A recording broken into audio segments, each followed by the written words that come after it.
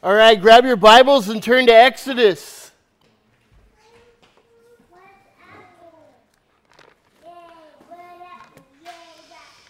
Exodus chapter 26.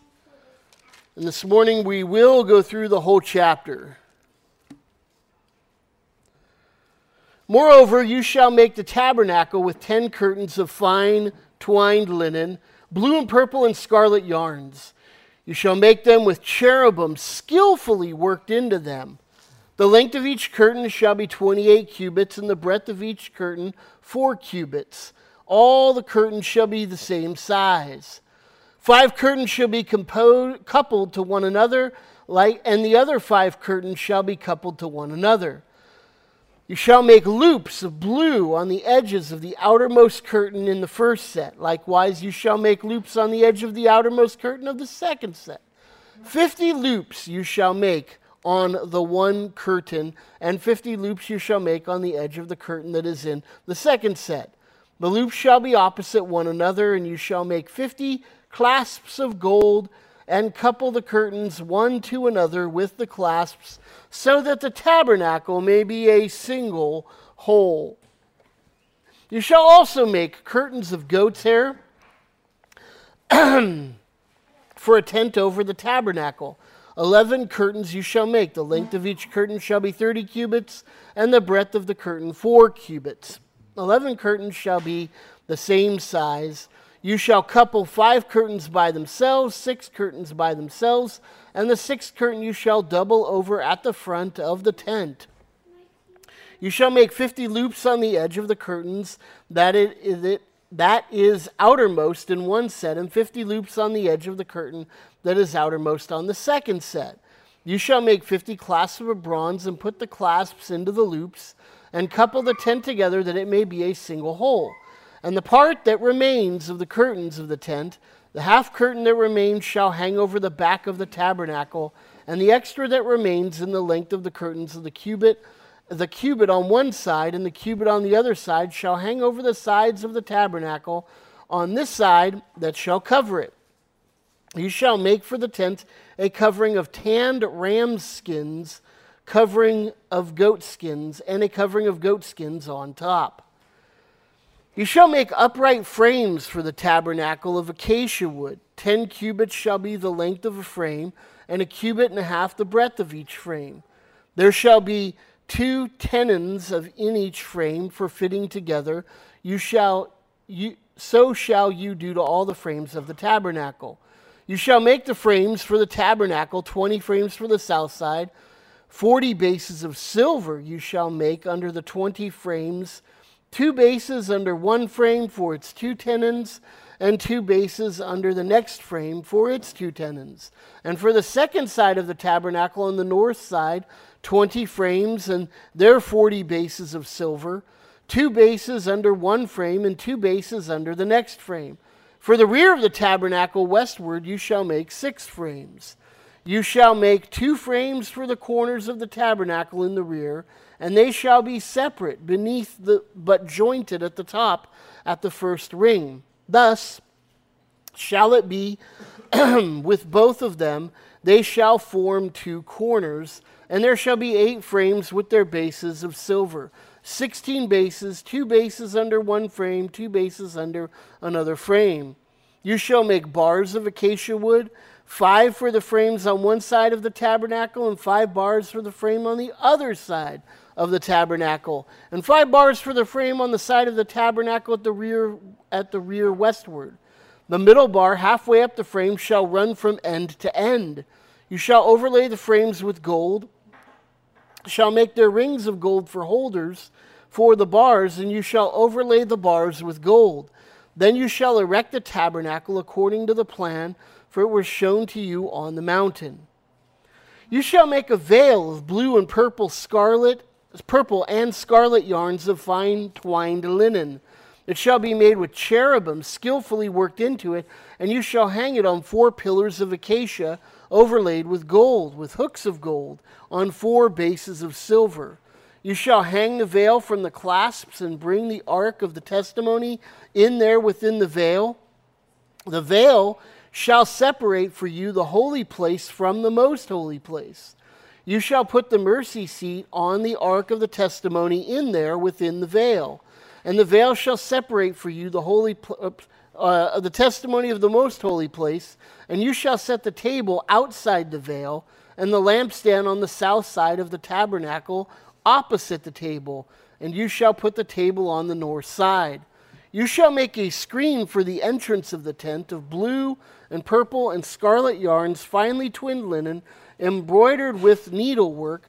And you shall make for the screen 5 pillars of acacia, and overlay them with gold. Their hooks shall be of gold, and you shall cast 5 bases of bronze for them. Lord, we ask that as we look at these specific details of the building of this tent that you've given to your people, that you would help us to understand why you gave it and the foreshadowing it gives to you, Jesus, and ultimately to our eternal home in heaven. God, we pray that you would minister to our hearts, so we ask you to fill us with your Spirit here this morning, that we might be led by you, Lord, for your glory and your great name's sake. In Jesus' name, amen.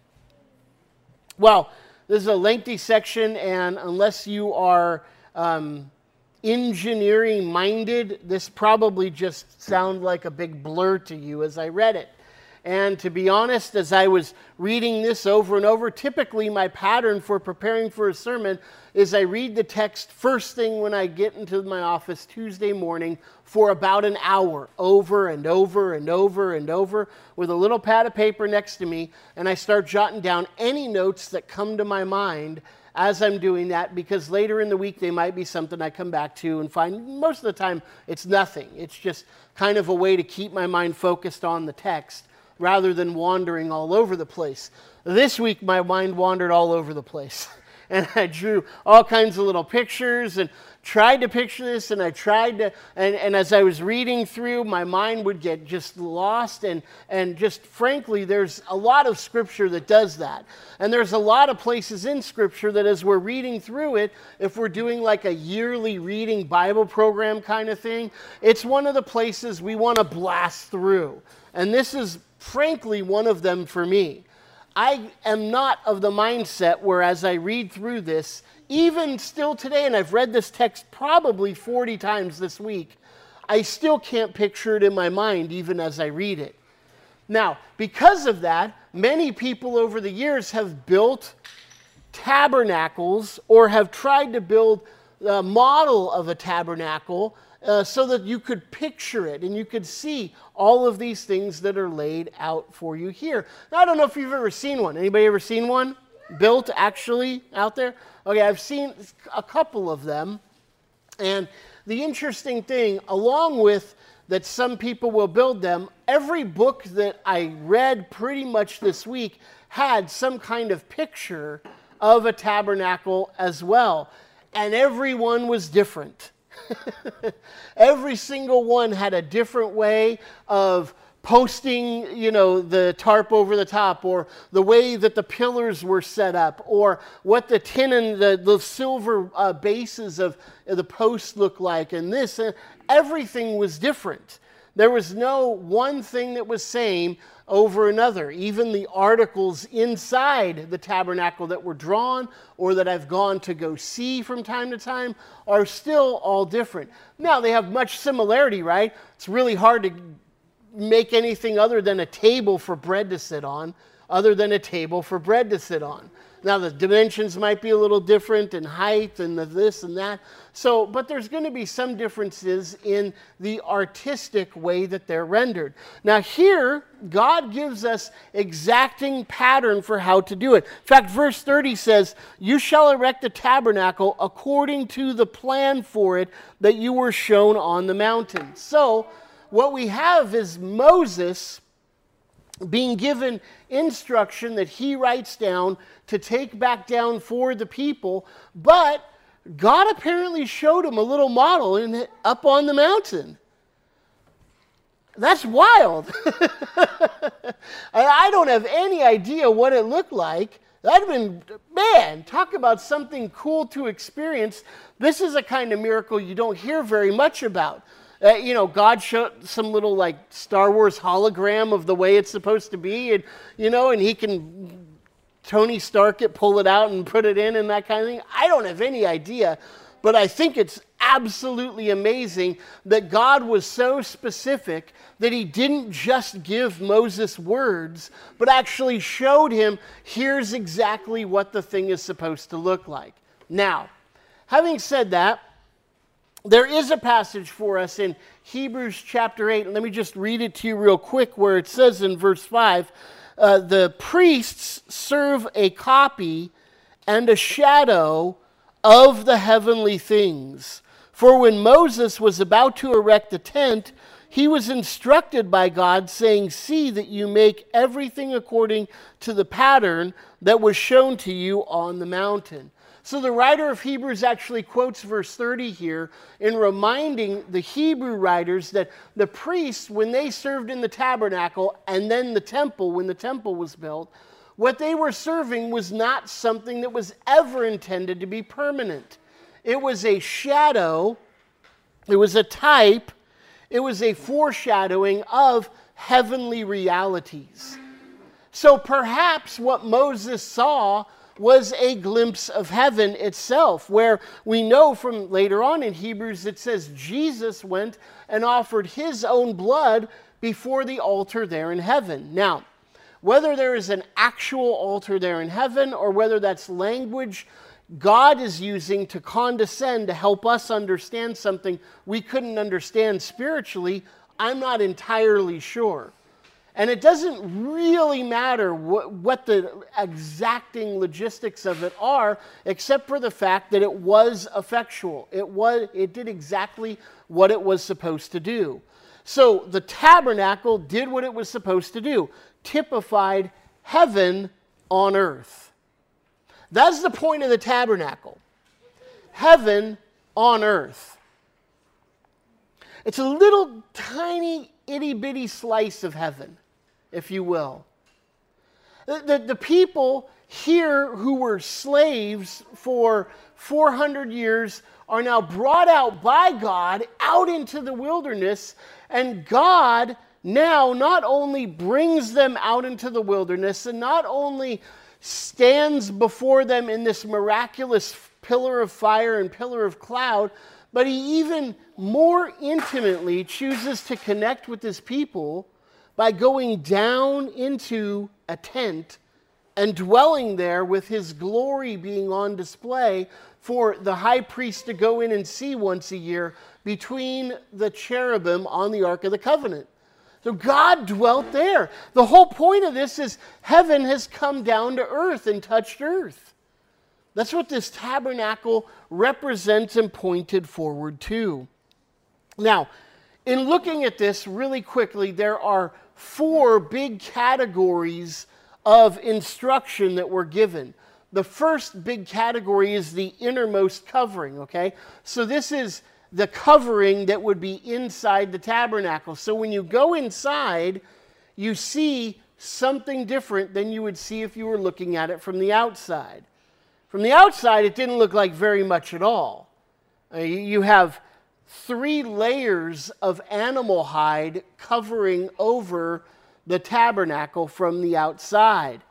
Now, we don't know exactly, well, let me back up. From the inside, though, you have this extremely intricately, finely woven linen that was beautiful in terms of its coloring, in terms of its artistry, and you have cherubim weaved in all throughout this. So as you enter into the tabernacle, you no longer just see animal hides, but you see, because of the light of the candelabra, these beautiful, beautiful, beautiful colored pictures of cherubim on the right, on the left, on top of you, 2 in front of you on the veil. They were also inside in the Holy of Holies that, again, you wouldn't see if you were to go in there as a priest, but only the high priest would get to see. But they were beautiful.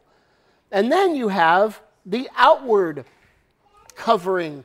The outward covering is interesting because it's designed more for utility than it is for beauty. Now, I'm not a desert guy. My dad used to hunt regularly. And when I say hunt, I don't mean like go. Well, we would go and get the big things. But his thing was varmint hunting.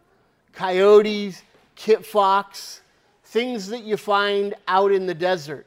And so he would pack up his truck, and he would head out into the desert, and he'd spend days, weeks sometimes out there hunting these coyotes, these kind of things, and he loved it. But I'll tell you what, when he would come back, everything stunk, everything was dirty, filthy, everywhere. He had to deep clean everything in order to just get it habitable again for his next trip. Because the desert is a dirty, filthy, an unrelenting place at times.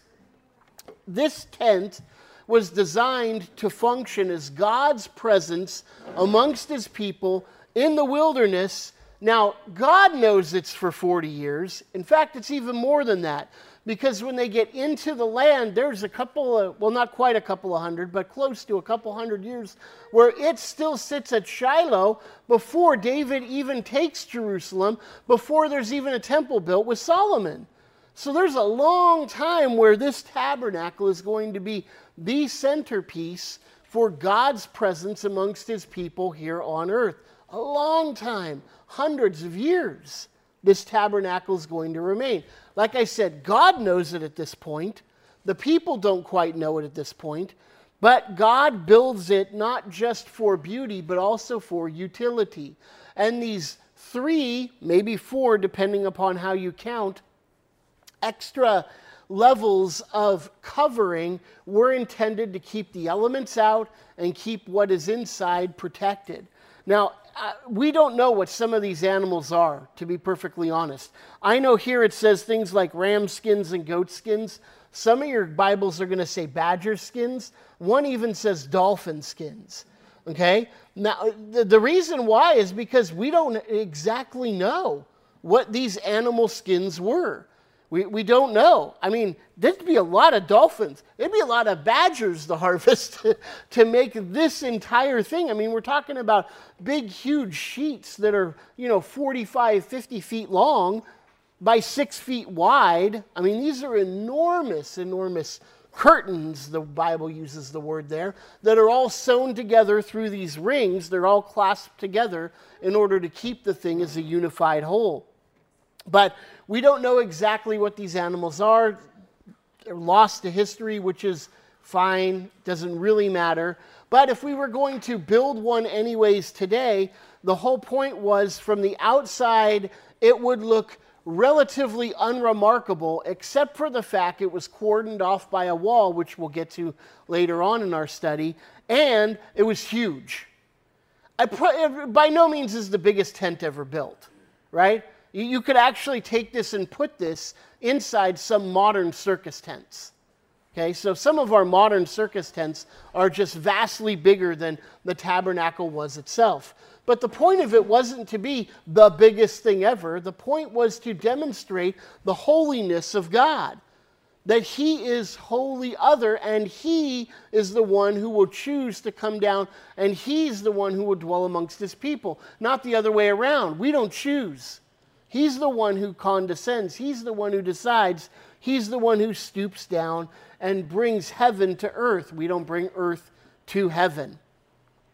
Now, on from there, this frame that's set up is interesting as well. You have these boards, and there's 50 of them on a side, and then there's some on the back side, and they're held together by just 3 poles. Now, I don't know functionally how that works, but apparently it worked great. They had these big, huge golden overlaid poles that went through parts of these beams that held it together. So when you would walk into the tabernacle, you wouldn't see the curtains right there. You would see that framework. The curtain was on the outside of the framework. Then you have those pieces of furniture inside the framework. So as you walk in, you see this beautiful framing along with those beautiful tapestries there in front of you. And then again, into the Holy of Holies you would go, and you would find there to be the Ark of the Covenant. Then lastly, what you have here with the tabernacle is the dividing curtains, and there's two actually. One is for the front, and it's not nearly as ornate as the one that's hung in the middle that separates the Holy of Holies from the holy place, which is where most of the time is spent here in our text. These dividing veils were intended to communicate, again, the holiness and the otherness of God. You do not have access directly to God. You have access via a mediator, through other means.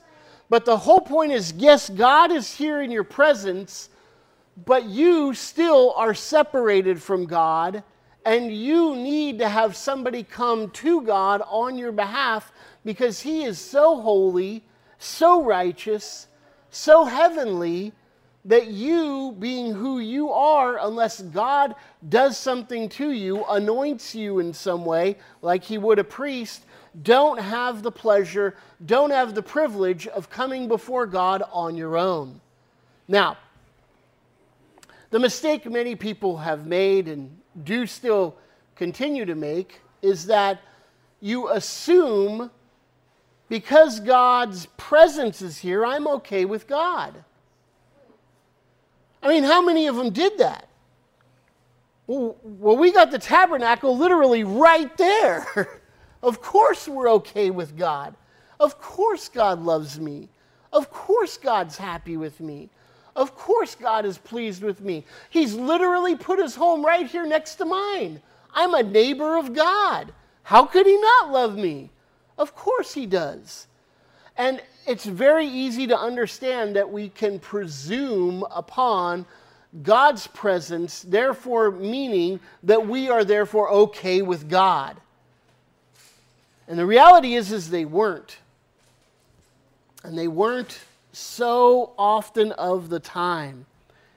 It's interesting, even when Jesus comes, they have a similar problem. In Luke, for example, in chapter 10 of the Gospel of Luke, as Jesus is sending out His 72 disciples, He's giving them instruction for where they're to go, what they're to do, how they're to comport themselves before other people, and this and that. He says, whenever you enter a town, eat what is set before you. Heal the sick in it and say to them, the kingdom of God has come near to you. Sounds okay. The disciples of Jesus Himself come into a town. Somebody shows them hospitality. They eat whatever's before them, and then they go around the town healing the sick and saying, the kingdom of God has come near to you. You'd think that that would be persuasive for people, right? But when you enter a town and they don't receive you, go out into the streets, and even the dust of the town that clings to your feet, wipe it off against you. Nevertheless, know this, that the kingdom of God has come near to you. Tell them it will be more bearable in Sodom and Gomorrah than on that day for them. Wow.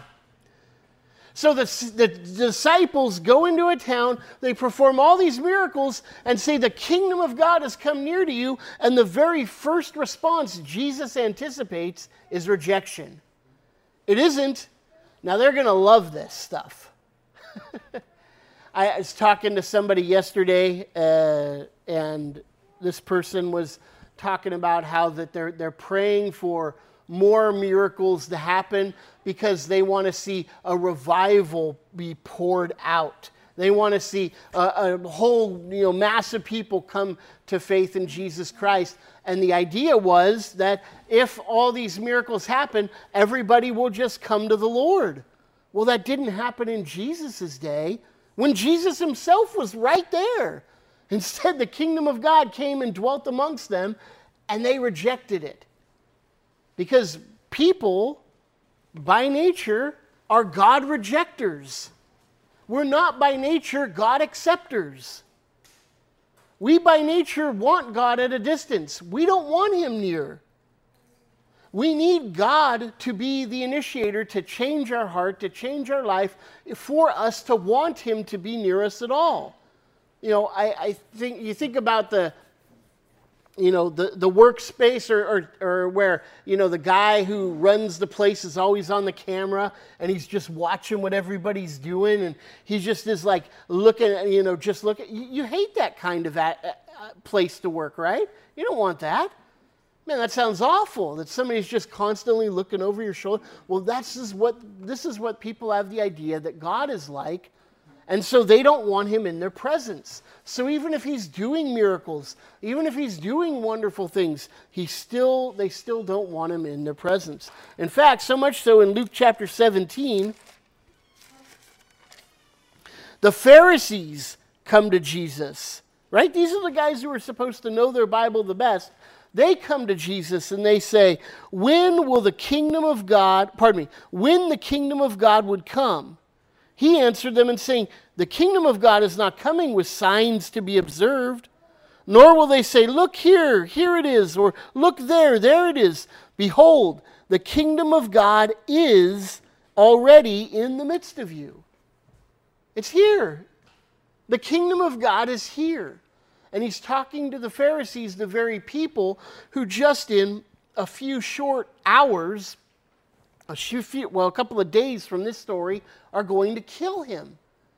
And his whole point is the kingdom of God is here. It's not look over there or hey, it's over there or you need to journey to this destination to get to the kingdom of God. It's not like that. It's here right now. And they couldn't even accept it. By nature, we do not accept and want God's presence amongst us. But we do assume it. And that's what these people did. This is where the Christian struggles with this particular thing. I go to church. I can think of dozens of people right now, immediately off the top of my head, that, I've been a member of the church for 50 years. Can't even tell you how many thousands of dollars I've tithed. I've served on just about every committee that there is. I mean, come on. And yet, when it comes to the matter of if I were to just ask them simply, hey, how is your relationship with the Lord right now, wouldn't have a clue how to answer that. Not a clue. They'd revert back to, I tithed last month. What are you asking me, Pastor? Well, I did my share at the potluck. I mean, I brought 3 whole plates of food for people.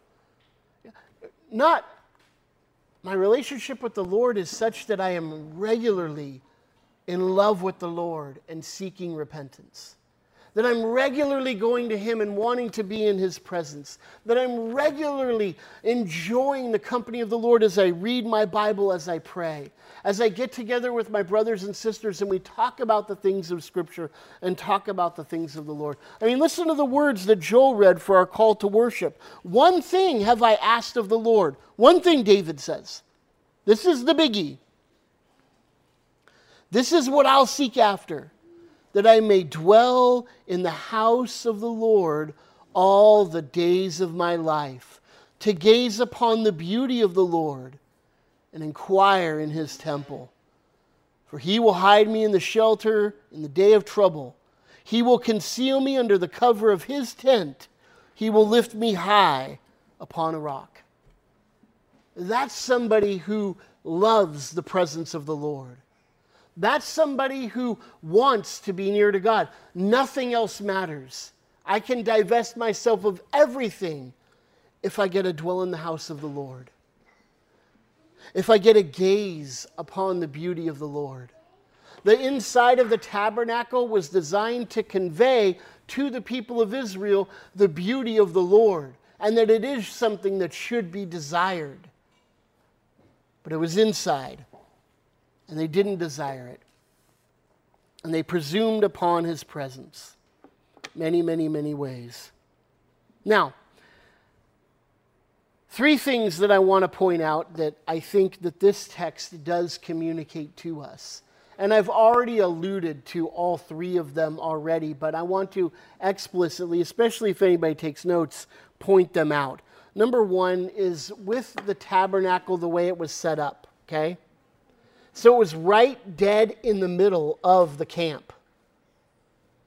And the entrance to the tabernacle faced east, meaning if you wanted to enter into God's presence, you needed to go west. And you would enter in and you would go west. Now, if you were going into the tabernacle, you would be surrounded by the people of God on all sides. Now, some people will point out that if you do the math with all of the tribes, it seems to indicate that they're set up in a cross. Well, it'd be a very lopsided cross. But if you really want to stretch that analogy, you're welcome to. I just think that they were probably not set up in perfect rows in the shape of a cross, but probably more like an oblong, like an egg kind of shape as they camped around. It seemed like that would be more practical than another way of setting it up.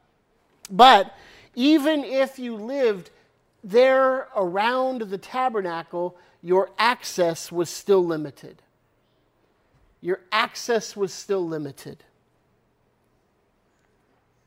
The holiness of God is such that we as fallen creatures are no longer permitted into the presence of God. And it's very first given to us in Genesis chapter 3. When in Genesis chapter 3, verses 20 and following, God says, we got to kick man out of the garden lest they eat of the tree of life and live forever. And so they are removed from the garden, and they are removed, forced out eastward, the opposite direction of God's presence. The way you would enter God's presence in the tabernacle is westward. The way you would enter God's presence in the Garden of Eden was westward. And I don't want to make too much of that, but just simply to point out the fact that Eden was a type, a prefiguring even of the tabernacle. It was a place where you met God, where you had access to God. And when sin came into the world, they were removed from the access that they had to God. And it continued all the way on into today. And in their day, they didn't have access freely to God. As we go on, we're going to find more and more and more that there's a whole lot of things that they needed to do in order to have access to the Lord. Now, the interesting thing is, those who knew the Lord best and learned of the Lord greatest, even under the Old Covenant, would find themselves saying, bulls and goats, lambs and birds, sacrifices you don't desire. But instead what you desire is a pure and a contrite heart. What you desire is somebody who desires your presence, right? King David himself said this. You don't desire the blood of bulls and goats. Because those were types to point forward to the death that we needed to have in order to have access to God. And the blood of bulls and goats could never, ever, ever, ever, ever really atone for sins. I mean, seriously, what dumb animal could possibly cover the sins you've committed in your life? No matter how big the animal, no matter how significant the animal, it's an animal and you're not. You are created in the image of God and you violated that image. They had not. All they can do, the best they can do, is that you offer them as God commanded, and by faith, trust God accepts this because He said He would. Again, your access is limited. You still have to come by God's prescribed way, God's prescribed means to get to Him. Now, the beautiful thing is, under the new covenant, we no longer have that distance from the Lord anymore. However, we still certainly come to Him appreciating and understanding His holiness, don't we? In Hebrews chapter 4, it says, since then, we have a great high priest who has passed through the heavens, Jesus, the Son of God. Let us hold fast our confession. For we do not have a high priest who is unable to sympathize with us in our weaknesses, but who in every respect has been tempted as we are, and yet without sin. Let us with confidence draw near to the throne of grace, that we may receive mercy and find grace to help in the time of need. That word confidence is a word that the old covenant saint couldn't say. They're coming by faith, but there still is a fear and a trepidation, isn't there? They're coming by faith, but there still is like It is a raw act of faith. I know God said He promised He would forgive me of my sins, but as I put my hands on this animal and I confess my sins and it is slaughtered and placed upon the altar and burnt up, and I see it burnt before me, I still ask the question, did that really do it? At least somebody who is concerned about these matters would ask that. But we have a confidence. And our confidence is not in that, did that animal really do what it needed to do? But instead it's Jesus Christ, and I don't have that same question of, boy, could that really accomplish what it was supposed to accomplish? Because God Himself came down and took on flesh and became my sacrifice. And if God Himself came down and did it, there's no more asking or questioning, ooh, did it really work? Did it take? But it did. Because Jesus Christ is the one who came and gave us this access. This is why we have confidence. It's not because we intrinsically are better as New Covenant saints. It's because we have access through not blood of bulls and goats and rituals and symbols and feasts and holidays, but instead it's in the person of Jesus Christ, who is God-man, which is why we have acceptance. Why we have confidence. Hebrews chapter 10, verse 19 says, "Therefore, brothers, since we have confidence to enter the holy places by the blood of Jesus, by the new and living way that He opened for us through the curtain that is through His flesh, and since we have a great high priest over the house of God, let us draw near with a true heart, in full assurance of faith, with our hearts sprinkled clean from an evil conscience and our bodies washed with pure water. Let us hold fast the confession of our hope without wavering, for He who promised is faithful."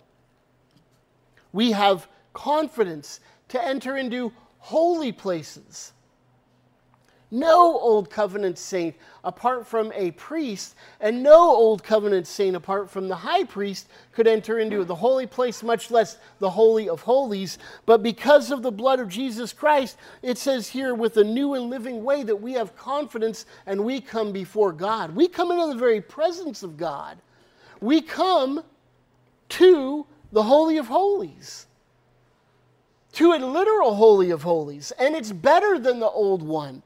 We don't need to come into a tent, but right now, if there was still a tent built, and let's say it still had all the furniture that it had, and let's say there was still all the superstition around it that existed around it back in those days, we could, because of Jesus Christ's death, burial, and resurrection for us, walk right on in there and have no fear at all that God was somehow going to strike us down.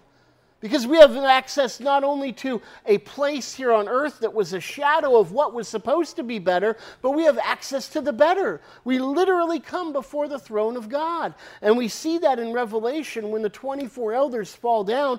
That's the type of the symbol of the Old Covenant saints and the New Covenant saints, all gathered together to worship God in His heaven before His throne. And beloved, that's where we are. We really are now. How can we have such a small church? How can I preach to such a few people? Because I'm not. We're coming before God Almighty and an innumerable number of saints. We're coming with all of the angels and all of the collected redeemed of all of history, and we are worshiping God collectively right now in His heaven. This is what we're doing. This is preparation for game day. We're doing right now the glorious work of rejoicing and worshiping God here right now in His heavenlies. Now we come by faith, believing He is worshiped in His throne room right now as we come. This is why it doesn't matter how many of us there are, because we're coming before God. He's the object of our worship. He's the one. We're not the audience here. He is. All of this sermon I ever prepare is designed to do is get your head focused on the Lord and get you thinking upon Him, you worshiping Him. That's the point. The point is that you should be more in love with Jesus and know him better at the end of the sermon than when we started the sermon. When you walk out of these doors than when you came in, because we're coming to the very presence of God as we worship him. So we are right now in the Holy of Holies, because we are in the very presence of God as we worship. You know that, right? This is the confidence we have as we come and we worship the Lord. This is why we don't forsake the assembling of ourselves together, as has been the habit of some, but instead we come with joy, and it doesn't matter if there's 8 of us, 800 of us, 8,000 of us, or 7 of us. It doesn't matter, because we're coming before God and we're worshiping the Lord in his presence with confidence, with assurance, because of the blood of Jesus Christ. So number 1, the tabernacle symbolized their limited access to God, but it points forward to our confident acceptance to God, our confident access to the presence of the Lord. Interesting thing is, the second thing that the tabernacle typified for the Old Covenant saint is that they had to be purified if they were going to have access to God at all. They needed to be purified. And you think of all of this, the thing that I read at the beginning that just was kind of mind-numbing a little bit, all of that points to the fact that they are impure to come to God on their own, and they needed to be purified in order to come to the Lord. And it isn't just outwardly. They needed to be purified in mind, in body, and soul. This is why God says in the book of Deuteronomy, worship the Lord your God with all your heart, all your soul, all your mind, and all your strength. You have to do that if it's going to be acceptable to the Lord. And under the Old Covenant, you think, good night, how do you do that?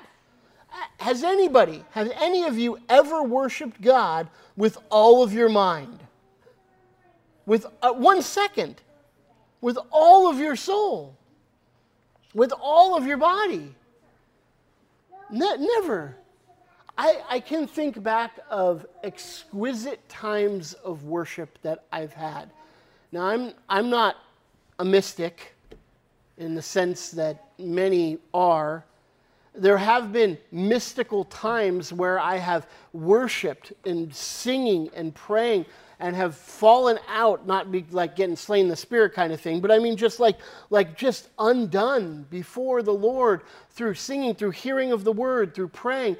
And just, I remember times of laying before the Lord, weeping, just so grieved over my sin, yet so enjoying the fact that I've been saved by the Lord. And even in those moments, I can look back and still see me going, oh, do I got to go yet? You know? Because we're never perfectly there, are we? But perfection is what God requires. Perfection is what is necessary. David, again, in Psalm chapter 15, Psalm 15 says this, O Lord, verse 1, who shall sojourn in your tent? Who's going to be in your tabernacle, Lord? Who shall dwell on your holy hill?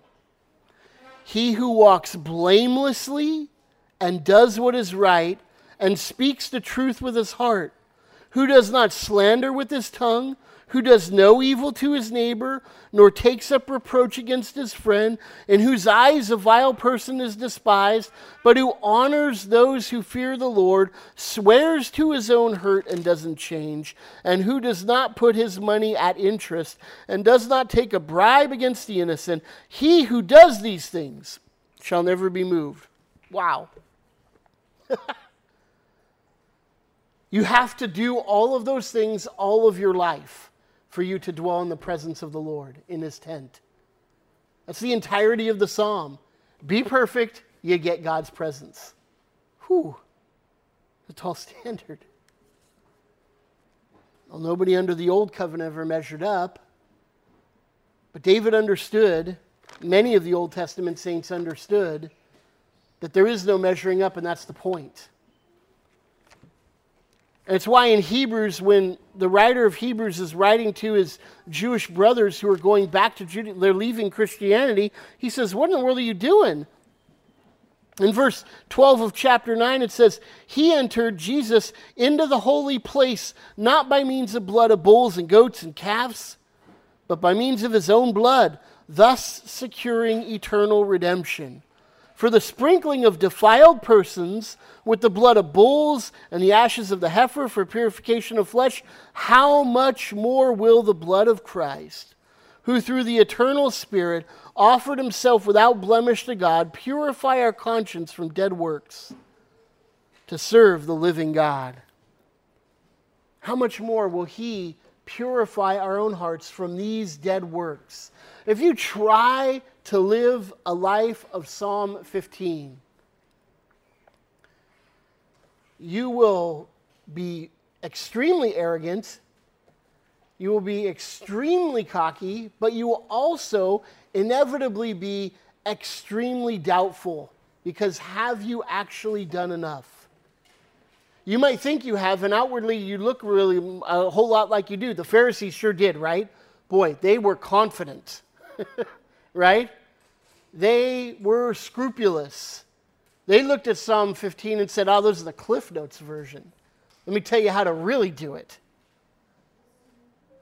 But they couldn't ever live up. They always had a defiled conscience. And the proof is, when Christ came, they didn't want him in their presence. Just like under the old covenant, they didn't want God in their presence either. But we, through the eternal Spirit, through Jesus Christ, who offered himself without blemish, he purifies our conscience from dead works to serve the living God. So now my conscience is no longer questioning all the time, oh, did I do enough? Oh, did I this? Oh, man, my conscience doesn't do that anymore. My conscience now goes, Jesus Christ. He did it all.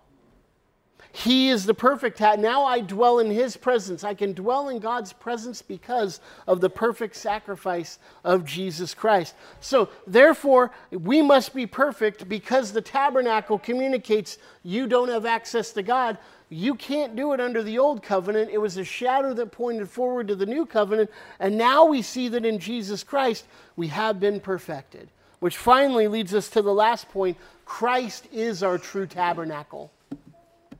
Christ is the true tabernacle.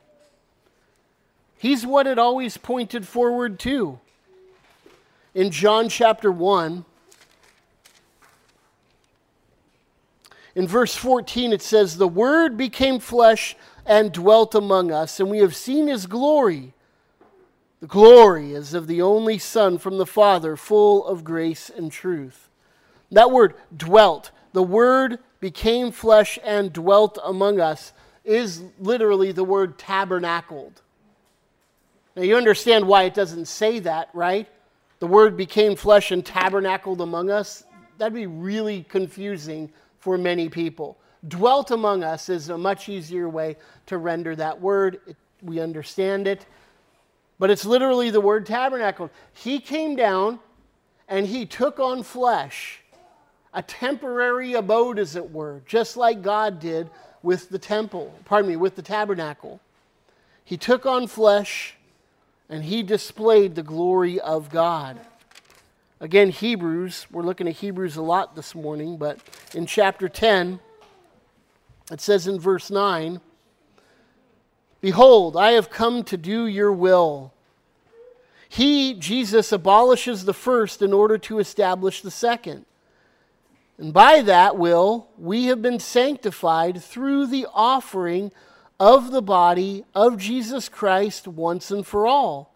Every high priest stands daily at his service, offering repeatedly the same sacrifice, which can never take away sin. But when Christ offered for all time a single sacrifice for sin, he sat down at the right hand of God, waiting from that time until his enemies should be made his footstool. For by a single offering he perfected for all time those who are being sanctified. The Holy Spirit also bears witness, saying that to us, this is the covenant that I will make with them after those days, declares the Lord. I will put my laws on their hearts and write them on their minds. I will remember their sins and their lawless deeds no more. Where there is forgiveness of these, there is no longer any offering for sin. Therefore, brothers, since we have confidence to enter the holy place by the blood of Jesus Christ, by the new and living way he opened to us through the curtain, that is, through his flesh, since we have a great high priest who is over the household of God. Jesus Christ offered himself, and he is the one who, as the tabernacle here on this earth, he came and dwelt among us. He's the one who gave us access. He's the one who offered himself on our behalf that we might be reconciled to God. And beloved, as we close here, the whole type and shadow of that old covenant system with this building that we looked at is that your access was limited, but if you were going to come to the Lord, you needed to come through the prescribed means that he gave. And the only prescribed means that ultimately could actually save anybody was Jesus Christ. Because he adds here, or he says here, where there is forgiveness of these, there is no longer any offering for sin. The tabernacle was complete with the person of Jesus Christ. There's no more offering that we need to make. There's no more sacrifices that we need to perform. There's no more ritual duty that we need to do in order to be right before God. Instead, what we do is we come before the Lord by faith, believing that his death and sacrifice was sufficient to save us, and that he, as our true tabernacle, now indicates to us that we have free and confident access to God himself forever. Praise the Lord. Father, we love you. We thank you for your grace to us in the person of Christ. Lord, you gave this tabernacle as a beautiful picture of what it means to be outside of your presence and the need we have for your presence. How you dwell in the midst of your people, but yet, Lord, you are still outside of the realm of being accepting these people. But Lord, you accept us because we come through faith in Jesus Christ. And now that he has sacrificed himself as our true tabernacle, we have perfect forgiveness of sins. Oh Lord, we pray that you would fill us with your Spirit, Lord, and enliven our hearts with these truths. In your name, amen.